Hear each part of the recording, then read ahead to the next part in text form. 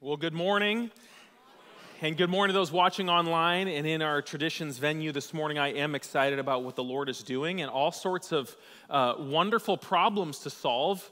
When God is doing what He does and reaching people, then all of us disciples are challenged to make disciples, right? And that is the season that we're in. I'm excited to be in that season with you and to keep learning and growing along with you. To that end, you know, the Holy Spirit is doing some great things in our church. I've heard a bunch of testimonies in the last couple of weeks of just how God is moving. A business owner talked to me last night and just said, hey, those messages on how to handle crisis, he's like, unfortunately, I got to put those into practice this week in my business, but they worked. You know, God helped me, and things ended way better than I would have expected. And then another gentleman who's been in our church a long time came and said to me, he's like, hey, Caleb, I was brushing my teeth Monday morning, and the Holy Spirit spoke to me that I need to be more spiritually hungry, and I'm going after God, and it's a fresh season. And then last night, I got a word from one of our prayer warriors who I asked her permission to share this, but her name is Debbie, and she is just one of my personal prayer warriors, a leader on our prayer team. And she shared a word. She said that the Holy Spirit had spoken to her in her devotional time and said, you know what, as I've been praying about this week, I kind of felt like the Lord wanted me to share it with you, and maybe it's for the church. And my practice with that is to pray about it and say, Lord, is this something that you want to share with the church? And I felt like this was this morning. So before we get into the message, I want to read this to you. And it's a handwritten note, photoed, and sent to me. So be patient with me as I read it. But it said this, and I think this is a good word for us as we look at the challenge of three services. You know what we've discovered as a staff, as a board, in our prayer and worship night? What is the first thing that we think of when change happens? How does this affect me? Right? And that's normal. And yet, what God calls us to do is to think, how does this affect everyone else? And what are we supposed to do about it? And I thought this was a timely word. She writes this as the Lord was speaking to her. It says, God is powerful and He can do it all. But for our sakes, He includes us in His plans. We need to be a participant, not a spectator. And can I just say that's so well said? And I think that's a timely word for us. We are never called to be spectators. We are called to be participants, though we are not qualified, right? When we participate, here's what the Lord is speaking to her about it, though. When we participate, we get the joy and deep, satisfied fulfillment of victory, and appreciate the fruit of the win when we have sacrificed something that was a part of that win. A sports team, an army, both have key participants who are the most prominent in the battle, but there are numerous others who have skin in the game, which are not on the front lines, yet still participants. And as a participant, they are poised for joy in the win. But those who do not participate in the win don't have that. They're indifferent about the win. As an outsider or a bystander not engaged, merely watching, they cannot experience the fullness of what just happened. But when engaged, they receive the joy of contributing to the win. Man, that's beautifully put. Active participation is investing ourselves, positioning ourselves for victory and joy. Doesn't that sound like I want to be positioned for victory and joy? The motive of our participation in God's events should start with a passionate relationship with Him, as we expressed in worship this morning, wanting to do what He is asking us to do. At that point, when we obey, we step into the event at some level. Which level is our level doesn't matter as much as being obedient to step into it. So in the army of God, we all serve in different capacities. He has made us all uniquely with different gifts, and each of God's events requires all of us doing our part. We can't all be the star of the event, but even the stars, this is funny, even the stars need a water boy, and so many other aspects need someone to do something. The bottom line, and here's the summary of this word, the bottom line is that we need to participate, and then we realize that we are positioned as integral to the win. Then, when the win comes, we know that we are a part of it, and there is a deep joy because our investment is rewarded with the fruit of our labors. And those of you that have invested yourselves in kingdom things, you know that often your flesh wants to ask, what's in this for me?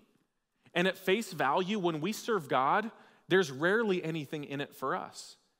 And yet what we find is that when we're obedient to what God calls us to do, the satisfaction that our souls long for is actually given back to us by God, right? Jesus said things like, seek first the kingdom and his righteousness, his way of doing things, and everything else you need will be taken care of, right? But often we seek the other things and then we don't get Jesus, his kingdom, or the satisfaction, right? And so I just want to encourage you, as a church, God is inviting us to step in to some things that we prayed about at our prayer night this last week, and I want to ask you to seek the Lord about what is your part in it, but here's what you know the answer is not: nothing. You have a part in what God is doing, and your job is to step into that part in faith and let God take care of the rest. Okay, so I wanted to share that word with you. I felt like it was from the Lord.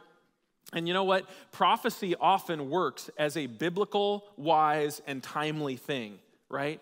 And I felt like that was biblical, it was wise, and it was timely for the season we're in. And so that's just a way that we measure prophecy, right? Cool. Okay.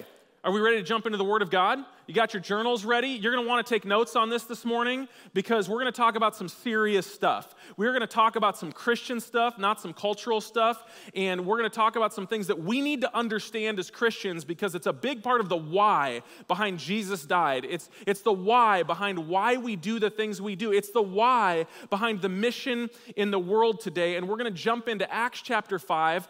But as we do, I want to ask you this question. When was the last time that you pretended to be something that you know you're not? We're moving towards a holiday in which people dress up in all sorts of costumes and have fun for one moment pretending what they're not. But how many of us in a workplace, we pretended to be what our boss really wants us to be? Right? Or how many of us, you're like, every day, that's my job, is to pretend to be what my boss wants me to be. Or how many of us have pretended to be what a spouse or a parent wants us to be, that we're like, it's kind of like, square peg, round hole, kind of a thing. Or all of us can look back at the glorious school days where we pretended to be whatever we thought people wanted us to be, right? Just the torture of adolescence. I was thinking about that this week, and I was reminded when I was a junior in high school, my parents came to Jesus, kind of were radically changed and saved. Unfortunately, I was a little slow on that, and so I didn't get what was going on, but they decided to put me in a new school, in a Christian school, and I thought, this is going to be the worst thing that ever happened to me.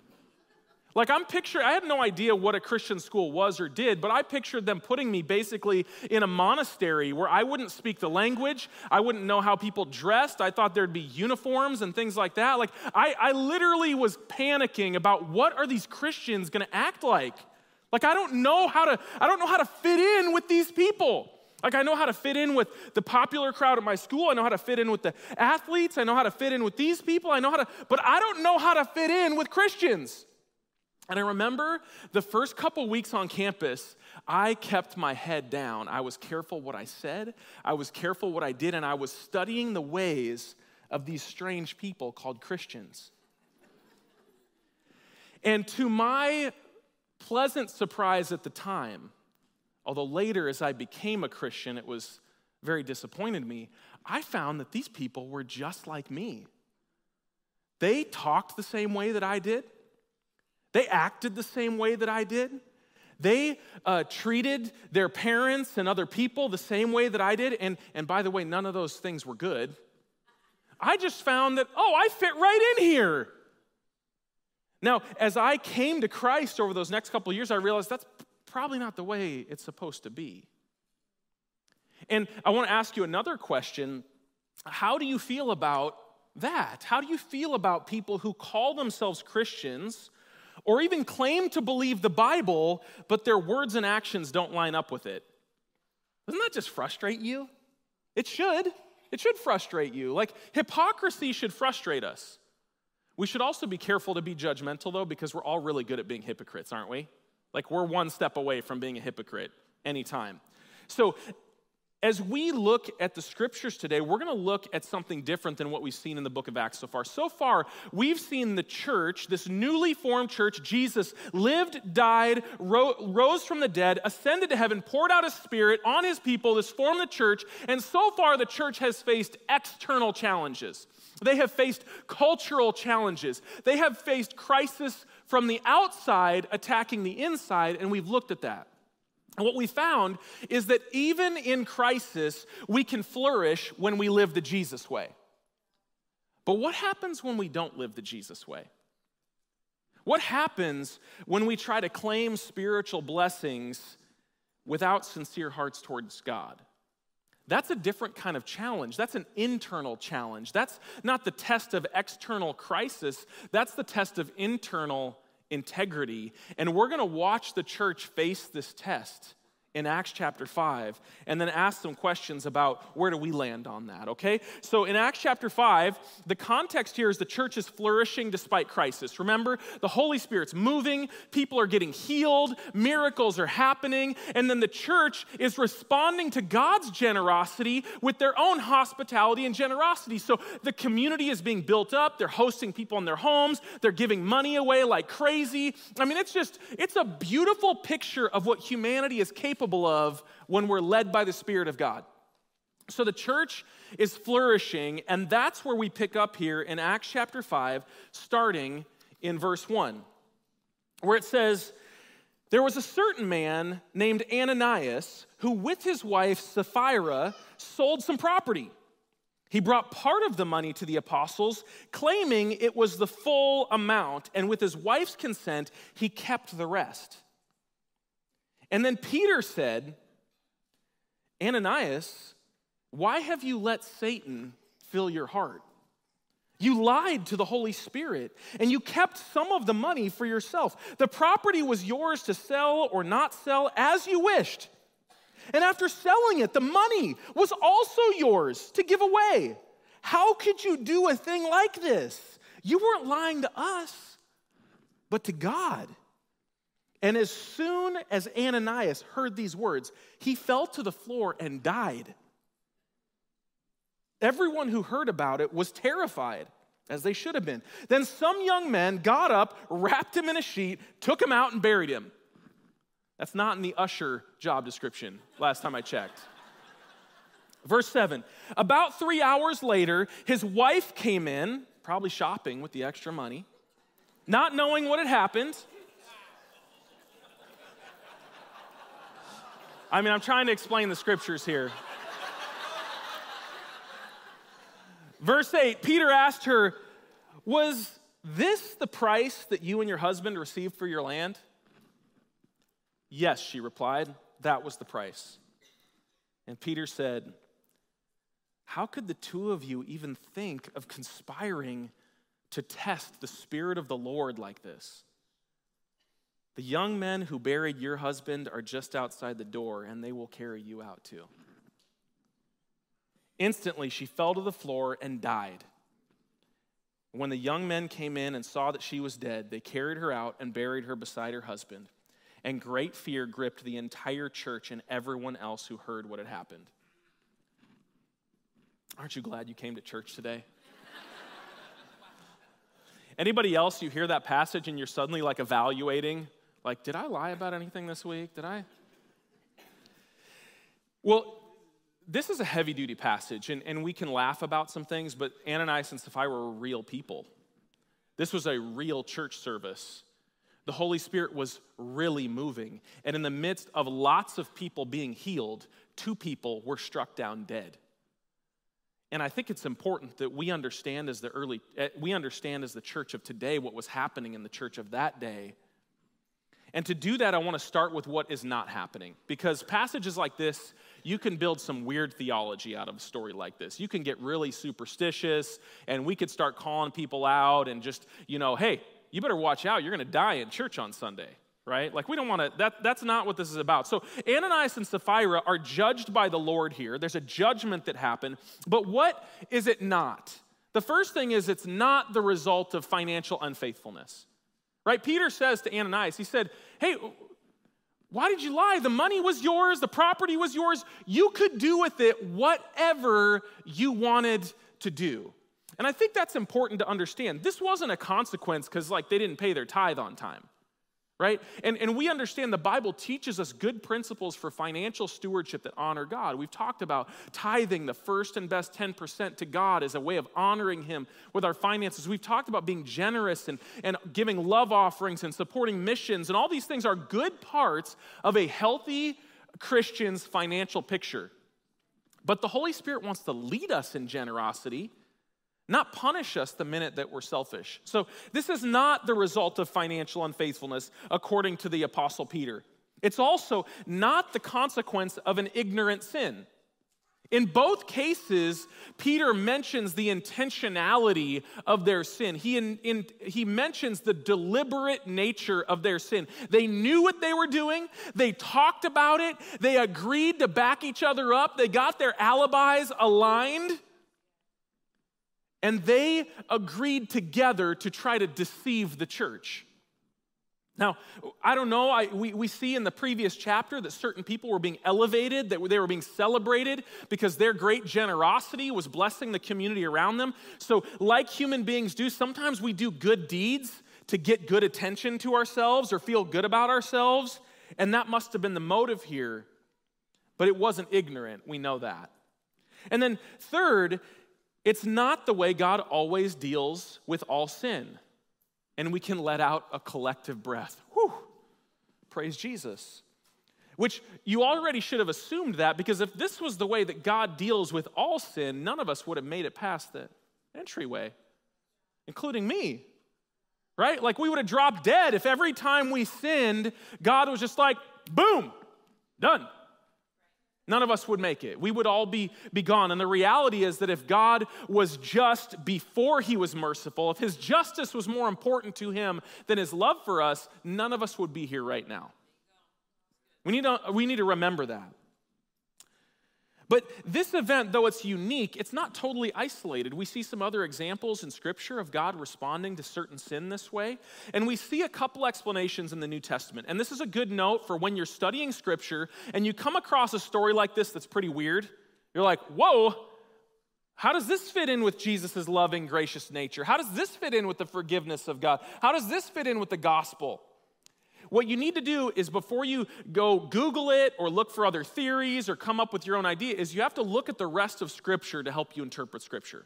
The Word of God helps explain and confirm itself. And so we're going to look at a couple other passages that speak to this. The first one being in 1 Corinthians 11. It's in the passage we often read or recite as we receive the elements of communion. And following an explanation of the communion as symbols of the body and blood of Jesus that remind us of the sacrifice that was paid for us, the Apostle Paul wrote this to the Corinthian church. Again, another church, real people in a church service. And he says this: if you eat the bread or drink the cup without honoring the body of Christ, the life that Jesus lived for us, then you are eating and drinking God's judgment on yourself. That is why many of you are weak and sick, and some have even died. But if we would examine ourselves, we would not be judged by God in this way. Yet when we are judged by the Lord, like Ananias and Sapphira were, we are being disciplined so that we will not be condemned along with the world.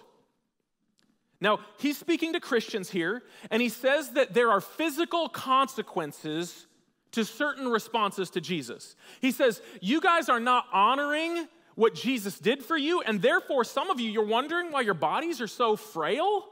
You're wondering why you're always sick. You're wondering why some have even died before their time. He's like, I hate to tell you this, but God's not putting up with your misuse of his name. He's not putting up with Christians claiming to be Christians and dishonoring the price that Jesus paid to purchase your salvation. That's pretty heavy-duty stuff, right? Now, again, before we get superstitious, just because you get a cold or every time you get sick, it doesn't mean this is happening. This is one of the ways that God might seek to discipline his people to guard. What does it say? It says at the end, so that we won't be condemned along with the world. How could a Christian be condemned along with the world? How could God's judgment in the form of sickness, weakness, or even physical death actually protect us from eternal consequences? And we see this in another passage in Hebrews chapter 10, similar theme here. And we'll start in verse 26. In Hebrews 10:26, it says this to the church, "Dear friends, if we deliberately continue sinning," and that is a great phrase to underline as a big why behind all of this stuff. If we deliberately continue sinning after we have received knowledge of the truth, there is no longer any sacrifice that will cover these sins. There is only the terrible expectation of God's judgment and the raging fire that will consume his enemies. Remember Matthew 25, God has prepared a punishment for the devil and his demons, but when we reject the grace of God, there's nowhere else for God to put us but with the devil and his demons. Verse 28. For anyone who refused to obey the law of Moses in the Old Testament was put to death without mercy on the testimony of 2 or 3 witnesses. Remember, the Old Testament law was a picture of truth and justice, of it showed to us our sin and how it should be dealt with. And then Jesus extended us grace, though we deserved death. That's what that verse means there. So verse 29, now fast forward to the New Testament, just think how much worse the punishment will be for those who have trampled on the Son of God and have treated the blood of the covenant, Jesus' blood, which made us holy, as if it were common and unholy, and have insulted and disdained the Holy Spirit who brings God's mercy to us. So what that's saying is that when we as Christians, we hear the good news of Jesus, that though we have committed sin, God sent his Son to leave heaven by no obligation, to live a human life among brokenness in this world for no obligation, who then, though he was innocent, gave that life on the cross for us by no obligation. And then through his resurrection and ascension has given us his Holy Spirit to lead us into his mercy by no obligation. When we hear that, we know that, we say, yes, I want to be forgiven of my sins. And we receive that good news, but then we say, so I guess now I can keep on sinning. I guess I'm just going to cash in those grace points for one more forgiveness on this one. I know God doesn't want me to do this, but you know what? Jesus died on the cross. The more you love Jesus, the more you understand that Jesus paid a price for me and you that is meant to be cherished, valued, that literally you and I deserve hell, and Jesus died to keep us from it. There's not like a pretty way to say that.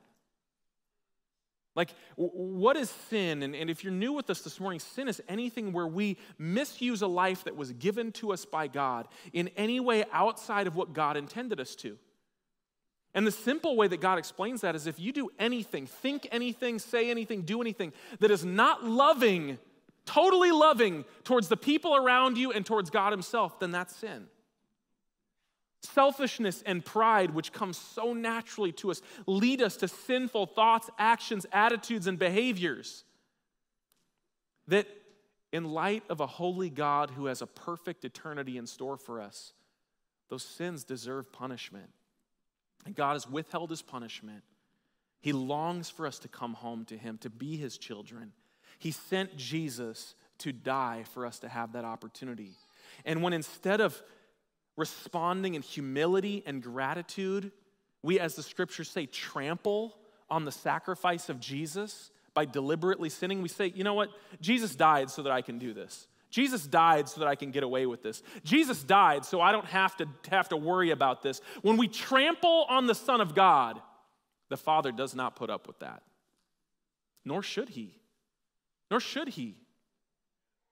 And what we see here in this story is Ananias and Sapphira understand the gospel, and they seek to deliberately sin, knowing Jesus died for those sins in order to gain honor and accolade for themselves in this growing new movement called the church, really called the Jesus way at that point.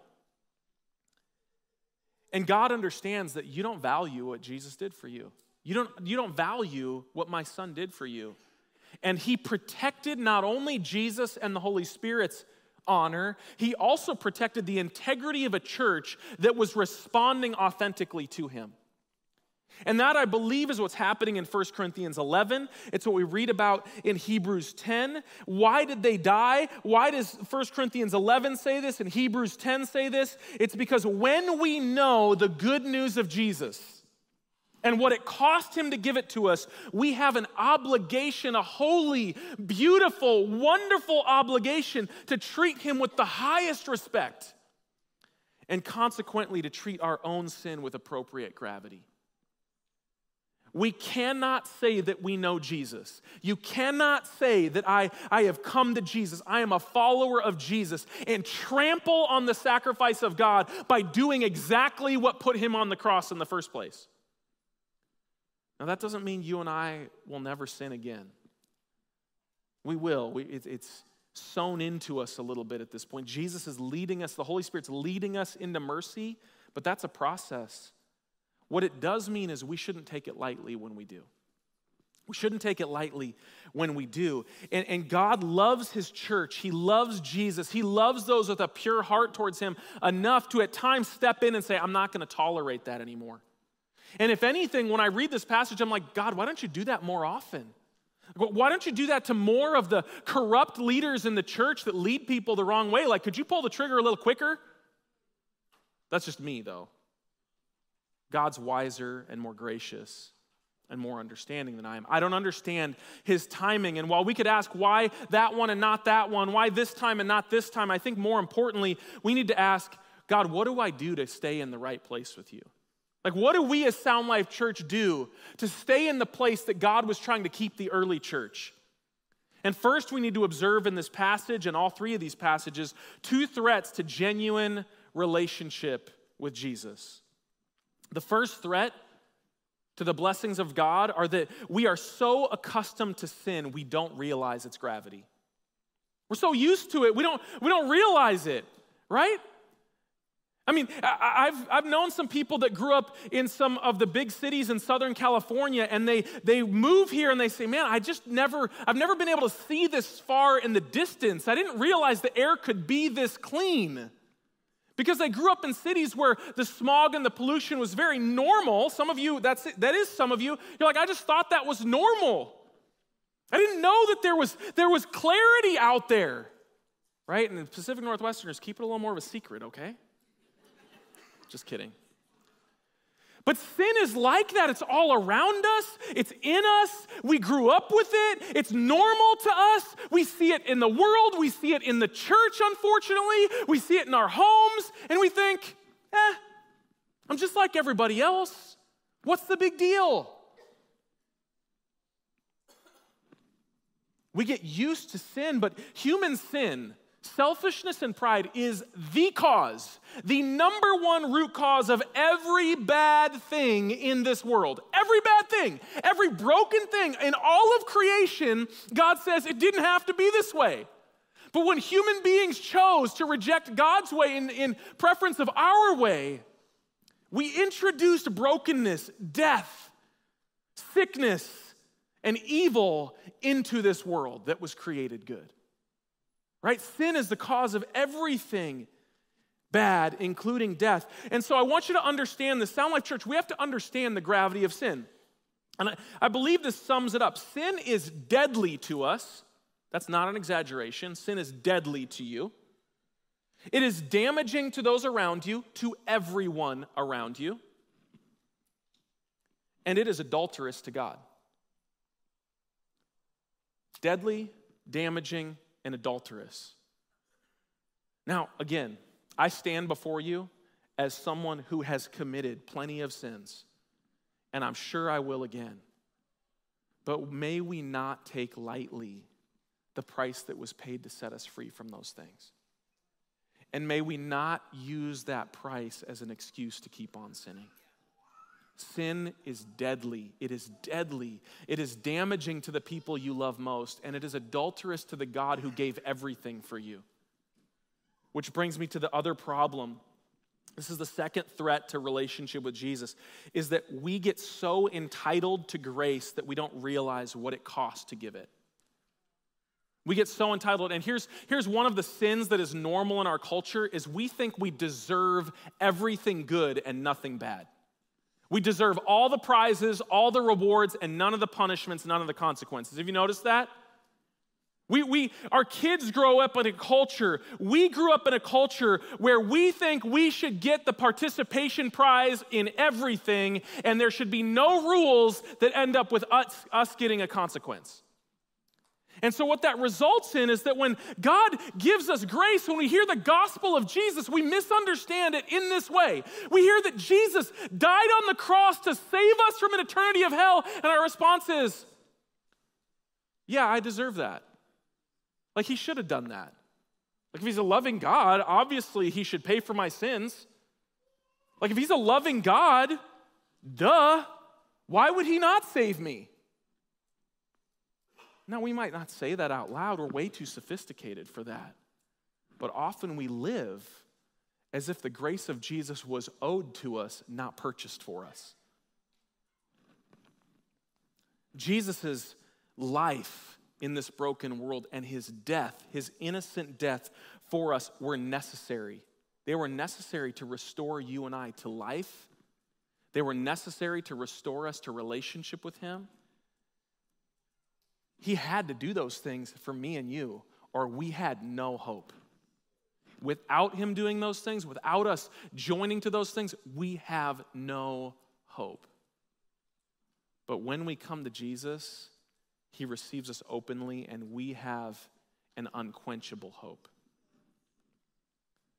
The reality is that Jesus' unjust and brutal death is the only thing between us and a just sentence to hell. Again, some of you might be thinking like, yeah, I should have picked this week to skip church. This is heavy stuff. But I've often found in life that without understanding the price that was paid, we can't value anything that's given to us. Without understanding the cost behind it, we don't value those things, do we? And so sin has to be treated with gravity. And grace should not be dealt with in an entitled attitude. What actually happened with Ananias and Sapphira is they took God so lightly they thought they could cheat the system.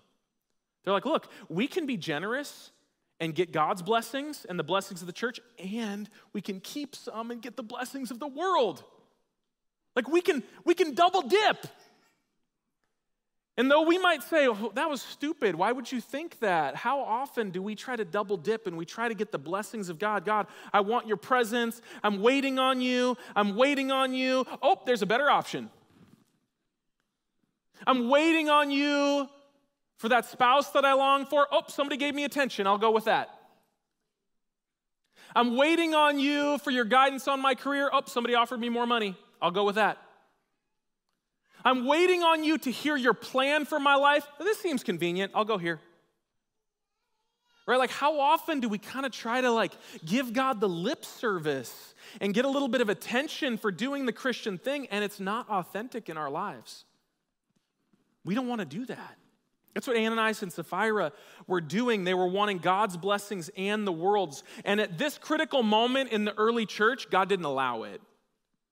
He wasn't going to allow his church to be stained in that way.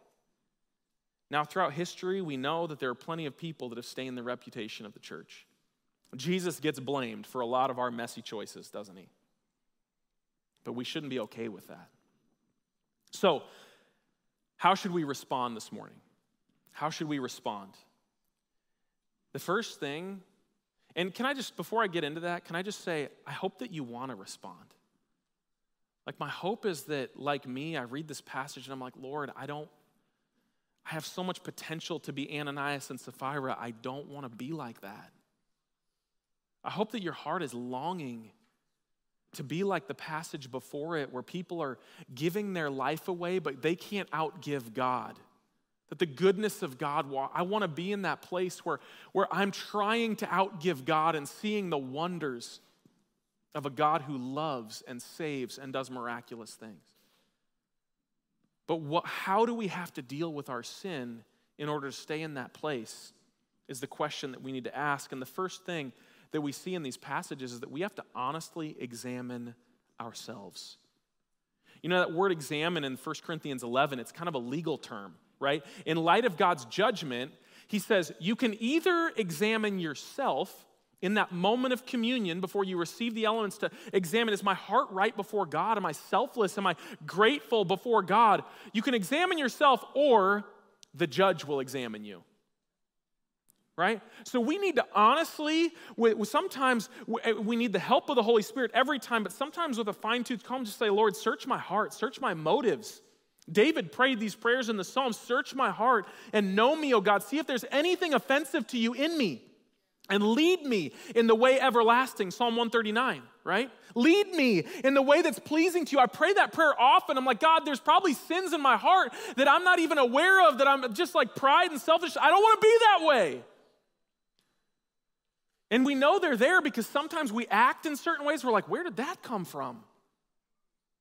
Where did that attitude come from? Or something there that the Holy Spirit needs to work out.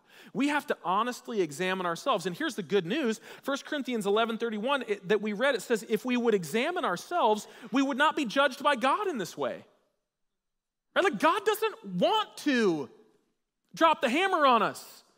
He spent all of eternity being patient with our nonsense, saying, will you come back to me and let me show you the way this life was meant to be lived? Will you quit wasting your life and let me show you how to live your life with purpose? And we have to sometimes examine ourselves.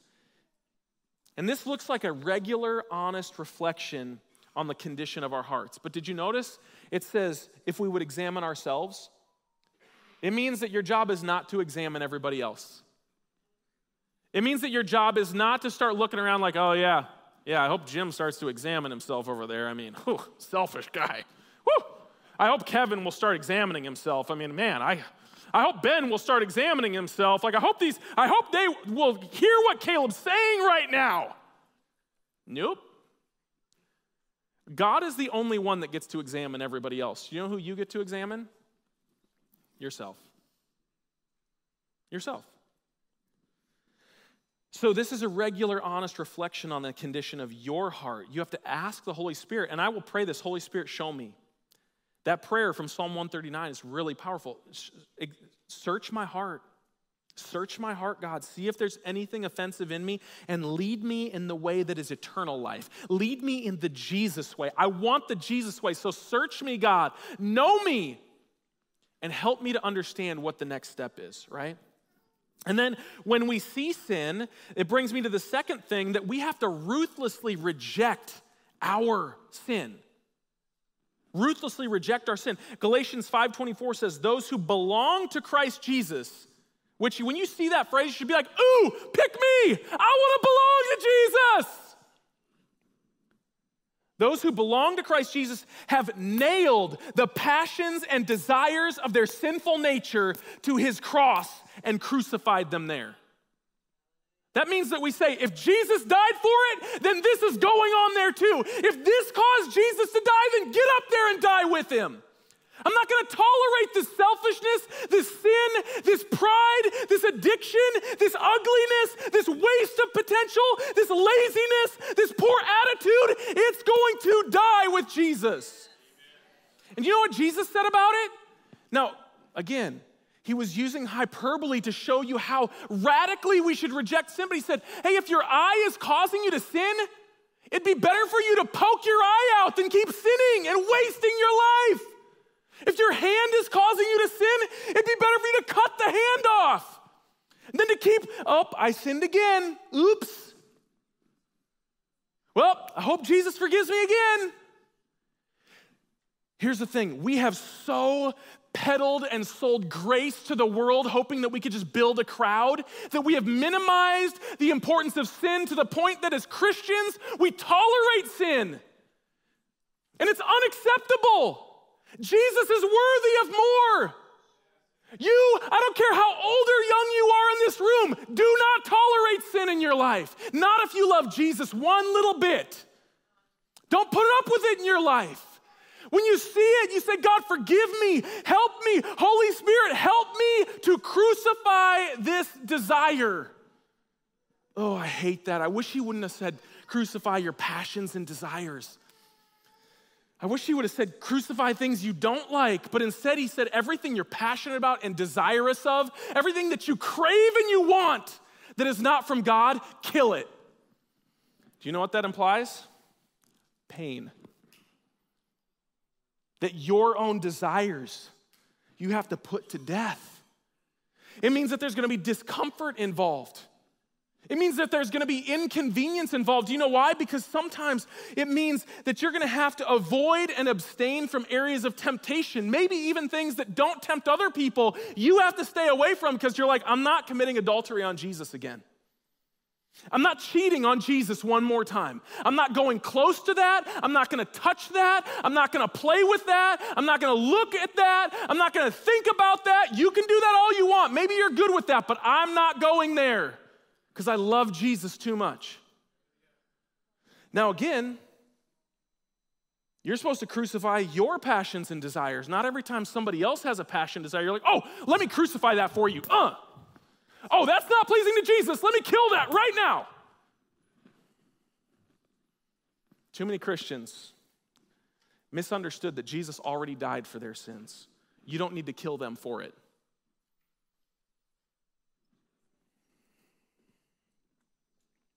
We have to take it seriously enough to live differently than the world around us. That means just because everybody else is watching it doesn't mean you should watch it.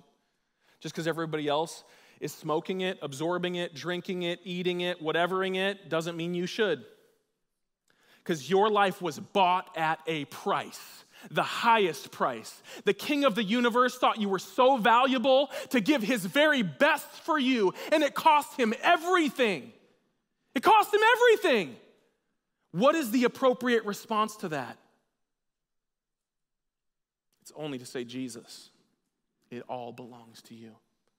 It is all yours. Every breath that I breathe, every beat that you bless this heart with, every synapse in my brain, it belongs to you because apart from you, I have no hope, but in you, I have the hope of eternity that cannot be taken away from me. No disease, no death, no dictator can take away the hope that you give me, Jesus. So I give it all to you.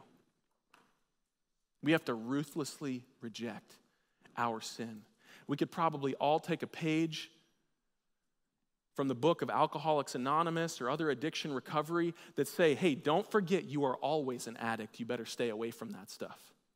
Don't you believe the lie, I think I'm okay now. You stay away from that stuff that seeks to destroy your life. And church, what a beautiful testimony to the world around us when Jesus is worth more to us than all of our cheap passions and desires. Lastly,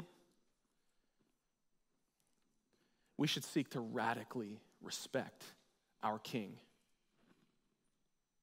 Proverbs 1:7 says that the fear of the Lord, that's reverence, honor, deep respect. The fear of the Lord is the foundation of true knowledge, but fools despise wisdom and discipline.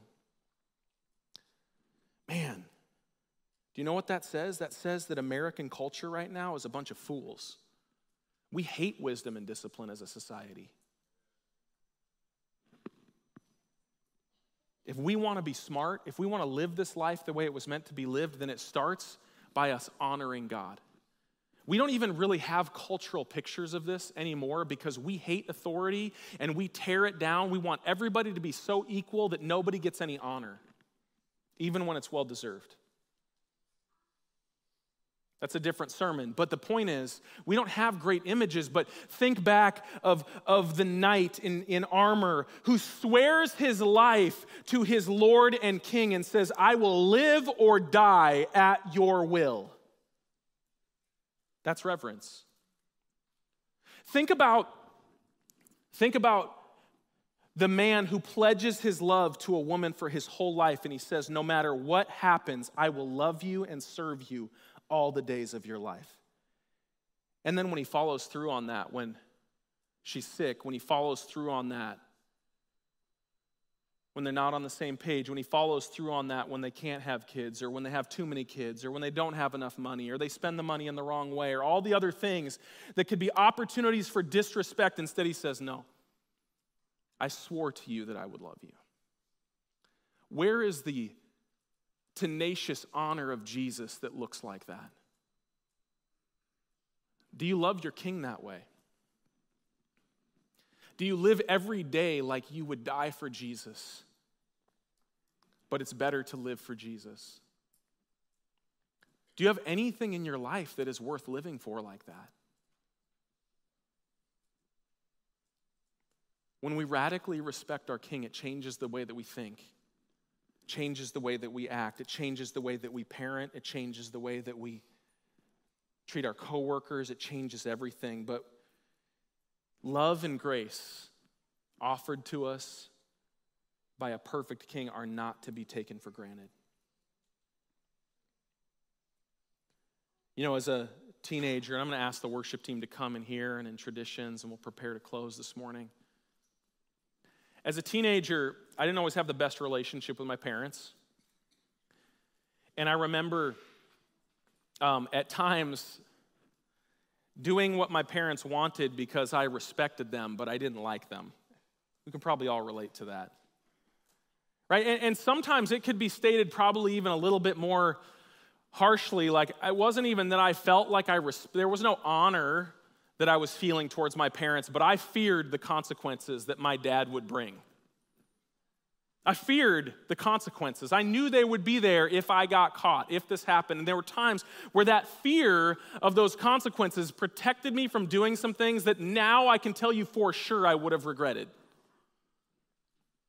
Now, as a parent myself, I understand so much more of the choices of my parents. I love my parents more now than I ever have in my entire life. I honor them now. I praise God for the dad that I was given, because so many people aren't given a dad like that. I praise God for them. But there was a time when there was only fear of them between me and some decisions that would have changed the course of my life. Fear and choices that would have hijacked my life, that probably would have prevented me from even standing on this stage right now and fulfilling the calling that God had in mind for me. Only fear. But that fear was just the beginning. And as I got more time and more perspective and more maturity and more life experience, that fear shifted to love. That fear shifted to gratitude. That fear shifted to like, wow, they were looking out for me. I thought they were oppressing me, but they were looking out for me. So often when we hear messages like this, it's easy for us to think, man, God, you are so controlling. Make one wrong move. That's not it at all. God has given so much grace because he has so much love for you, so much love for me. It's good for us to remember sometimes that he has that much love and grace for the world out there too. They might not be living in the fear and reverence and respect of him, but he has that same love for them. And unless they see in us a correct response, they will go on believing that he's oppressive, controlling, distant, non-existent, not loving. But when they see in us people that are willing to examine themselves honestly, people that take sin really seriously because we take relationship with Jesus seriously, and people that will not treat Jesus as if he's some cheap equal, but we treat him like someone that has offered something we didn't deserve and received us in a way we didn't deserve. All of a sudden the world sees maybe there is something worth living for? Maybe God is loving, not hateful. But we have to take sin seriously. I think it's amazing. The next passage in Acts chapter 5 reads this way, and I'll close with this. And then we're going to seek the Lord together. But in Acts chapter 5, the next passage after the great fear gripped the entire church, in verse 11, it says in verse 12, the apostles were performing many miraculous signs and wonders among the people. Think, is that good or bad? It's good. And all the believers were meeting regularly at the temple in the area known as Solomon's Colonnade. But no one else dared to join them, even though all the people had high regard for them. Except, verse 14 says, yet more and more people believed and were brought to the Lord. Crowds of both men and women. Crowds of men and women. As a result of the apostles' work, sick people were brought out into the streets on beds and mats so that Peter's shadow might fall across some of them as he went by. Why? Crowds came from the villages around Jerusalem, bringing their sick and those possessed by evil spirits, and they were all healed. Good or bad? Good. Do you know, sometimes the Lord has to restoke the fear of the Lord so that we can handle the blessings of the Lord. Sometimes he has to bring us back to a place of repentance so that we can live in a place of his blessing. And that is our appropriate response when we examine ourselves, when we recognize sin. We have to respond in repentance, turning away, ruthlessly rejecting that and respecting God with all that we have. And when we do, we open ourselves to whatever the Holy Spirit wants to do in our lives. Whatever the Holy Spirit wants to do in our lives. And that's where we want to live. That's where we want to live. And so I'm going to turn traditions over to Pastor Shannon, and I'm going to ask you in this room to stand with me.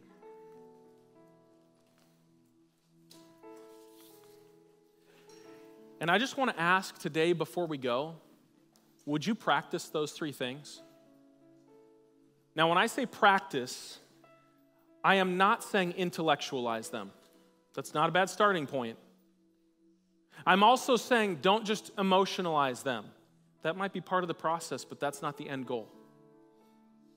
Jesus died on the cross to offer you real relationship with him, and he has poured out his Spirit so that you can sense his power and his goodness in your life.